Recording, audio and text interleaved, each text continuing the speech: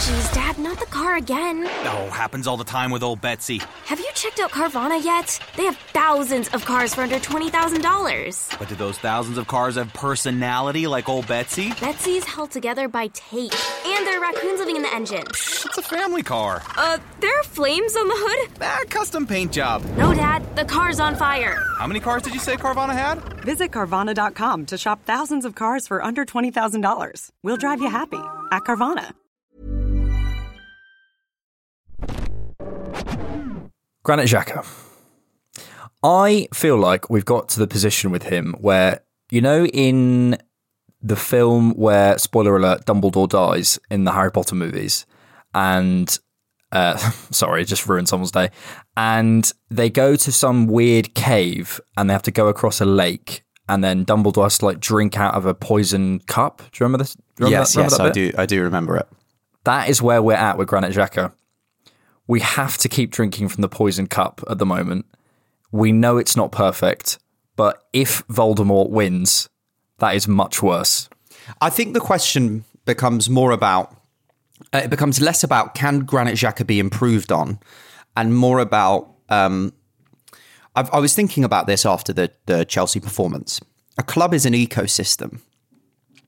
Take too many different species or players out of the ecosystem at once, and the ecosystem collapse. You can use another kind of parable or metaphor of imagine it like a clock.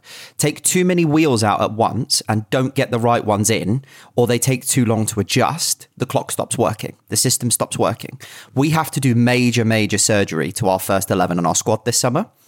I don't think we're at a situation where we can afford to replace that cog yet. I think it's Granit Xhaka, for me, has one more season.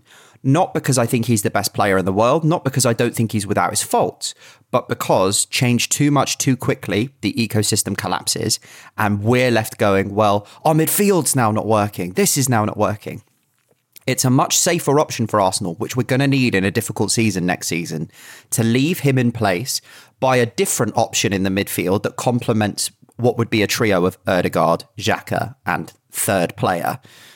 And then next season, next summer, the summer after, is when you would look to replace Granit Xhaka. Agree, it's a kind of symbiotic system, and we have to consider the knock-on effects of this, that, and the other. However, I would slightly take a different view on that and say that I think we can replace Xhaka. My question is, his squad role, he clearly thrives off a very prominent squad role of being important, being valued, and being wanted. That's something he, as a person, clearly likes. Whether Arteta and Arsenal need to pander to that, that's up to them. But I imagine in terms of the dynamics behind the scenes, that feels like he feels like a very important player. Johan Djuru came to the training ground yesterday. I appreciate they're both Swiss, but Xhaka's there in all the photos. He's a prominent, member of the team, someone who comes forward and is a bit of an ambassador for the club. I think we can improve on him talent-wise. My point is, though, is with this kind of symbiotic system, taking him out too early, I feel is taking the training wheels off. He is working for us at the moment. His performances over the last couple of weeks have been really, really good. We've seen what happened without him in the midfield. If we lost to Partey and Xhaka had gone in the summer, I'm concerned, especially if that new player hasn't quite settled yet, especially if that, we can't expect someone, especially the sort of age profile and hopefully technical profile that we're going to want, someone to come in as that kind of left eight who can roll around into a six. We're going to want someone dynamic. We're probably going to want someone in the sort of 23 to 25-year-old area, maybe, or potentially slightly older, but we're not going to get someone who's 30 or approaching 30 like Xhaka.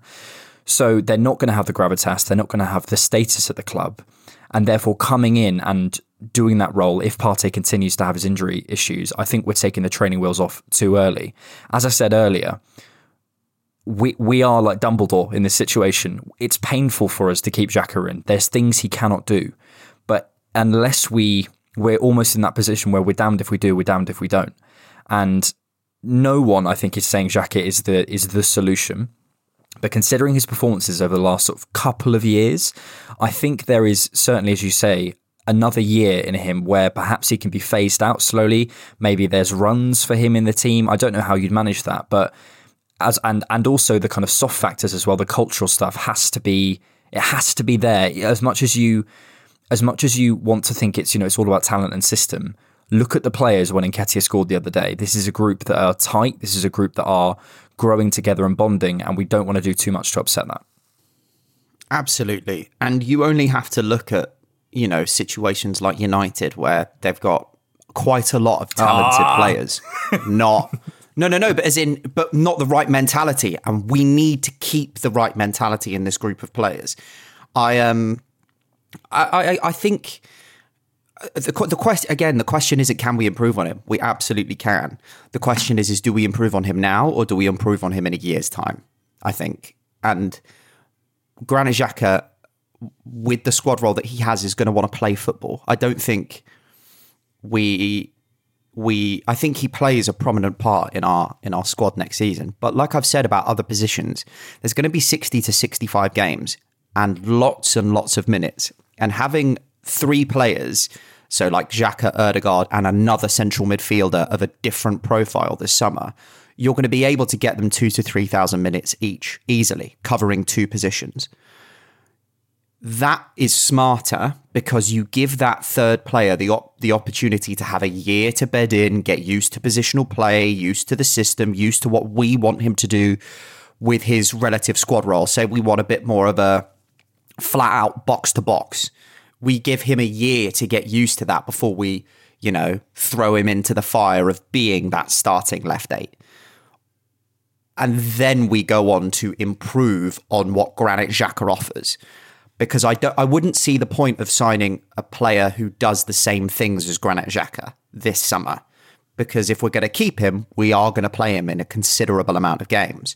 I think it's more about it's the passing of the torch. It's the relay race.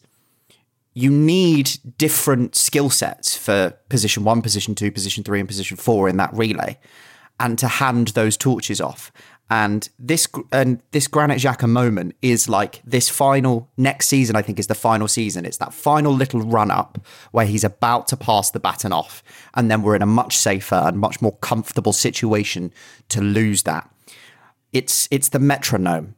We don't want to knock the metronome of our team off too much.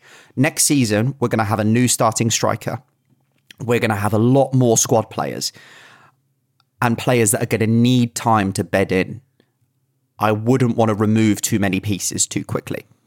Especially when he sets the tone so much for a lot of stuff going on behind the scenes. And we've looked so good with Xhaka and Partey. Do you know what I mean? That balance in the midfield is really, really good. And they've got like a 75% win rate together. It's mad. Yeah, and you can kind of... It's sort of be careful what you wish for. What I would say, though, is, we could be sat here, game week 1, Xhaka does his ACL. Now, I know that's complete catastrophizing and you can't plan for those situations. I don't think you should. But what I'm saying is having someone there who can also do the job, at least. And so I think we need to get someone in. The question is then the profile of that player. And for me, the profile of that player, the age profile goes down every time Granit Xhaka steps on the field and plays like he did against in parts against Chelsea. He had our most passes in that game. He was the person that everything went through. The age profile of that player comes down for me. We're not trying to get a dad because we've got a dad and we need to grow some other dads. Do you see what I mean? Around them. Ben White needs to become a bit more of a dad. Ramsdale, we need these players to step up, but that's not going to happen before next season. It's a long-term thing. So my personal preference, if I'm providing an outline of what I'd like to happen, I'd love us to get a 22, 23-year-old midfielder who can play in a similar role to Xhaka, but with different qualities as we're asking for. So if Xhaka was pulled out of the team for whatever reason, injury or whatever, we have someone who is of the requisite quality to replace him and can improve and can be eventually take over that role. And also, so we have the option of Xhaka and they're competing. And then the question around, well, what squad role was Xhaka like? That's a question for Mikel. That's a management issue. You have to manage those minutes. You have to manage those expectations. You have to make players understand what they do. I think I'm seeing, and the more I understand about football, the more I realise that it's a squad game. It's a squad game, guys. God, yeah. It's we have to stop, making these hypothetical first 11s in our heads, because it's just never how it works. Your proper first 11, if we named our starting 11, maybe we'd swap out Martinelli and Smith Rowe, but we all know what it is, right? At the moment, certainly, and probably Nketiah comes in as well. That team has played together probably a handful of times this season. We have to consider how the squad's going to work, and Xhaka's a part of it, and he can be a part of it, and let's not move on too soon. But I also think we'll regret it unless we get another option there. Oh, absolutely. To look at as well. I think a central midfielder is needed in the summer, but that central midfielder is not a Xhaka replacement. I think it does have to be somebody who can play that slightly more reserved 8, but doesn't do the same things, because the replacement is next summer. This is about, I voice noted this to you, this summer is about finding different attachments to the weapon rather than replacing the main barrel, the main trigger, the main handle. I think it's a quality assurance summer in terms of adding different qualities and ensuring that we can get through a season and play the way we want to and have Xhaka as an option. And then the personnel change potentially comes the next summer in terms of Xhaka moving out and that person being certainly our number one. And it also may happen over the season. I mean, who knows? We no one can predict football. That's one thing we can say. No one can predict football. So maybe we get someone in, and we get someone who directly, a 25-year-old who's coming in to compete with Xhaka, and maybe Xhaka plays better, and Xhaka plays for the whole season, or this guy comes in and week 1 comes in for Xhaka. I just think getting Xhaka out the door this summer could be too soon. And this also all could be recency bias, because he's, there's been times on this podcast where we've sat here and said, get him out of my club. And I have felt that way. But you have to update your priors at times. And he's been playing very well. We've seen what we look like without him in the midfield, and it's not pretty. It is. Listen, it's like you say, we've got to continue to drink the poison until we find ourselves in a situation where we can get back on that boat and get out of there. It won't be enjoyable. After his interview and, with the lack of accountability, he's not somebody I want to see fully represent my club. I don't. I think he's a decent player, but I think that there's some real issues there that still exist, but we're not in a situation where we can throw the baby out with the bathwater. We've got to defeat Voldemort first. Harry, no! Your turn to check the king. Let us know what you think. Tweet us in @diffknock. Email us at differentknock@gmail.com. We'll see you later. This has been TDK Shorts. Sports Social Podcast Network.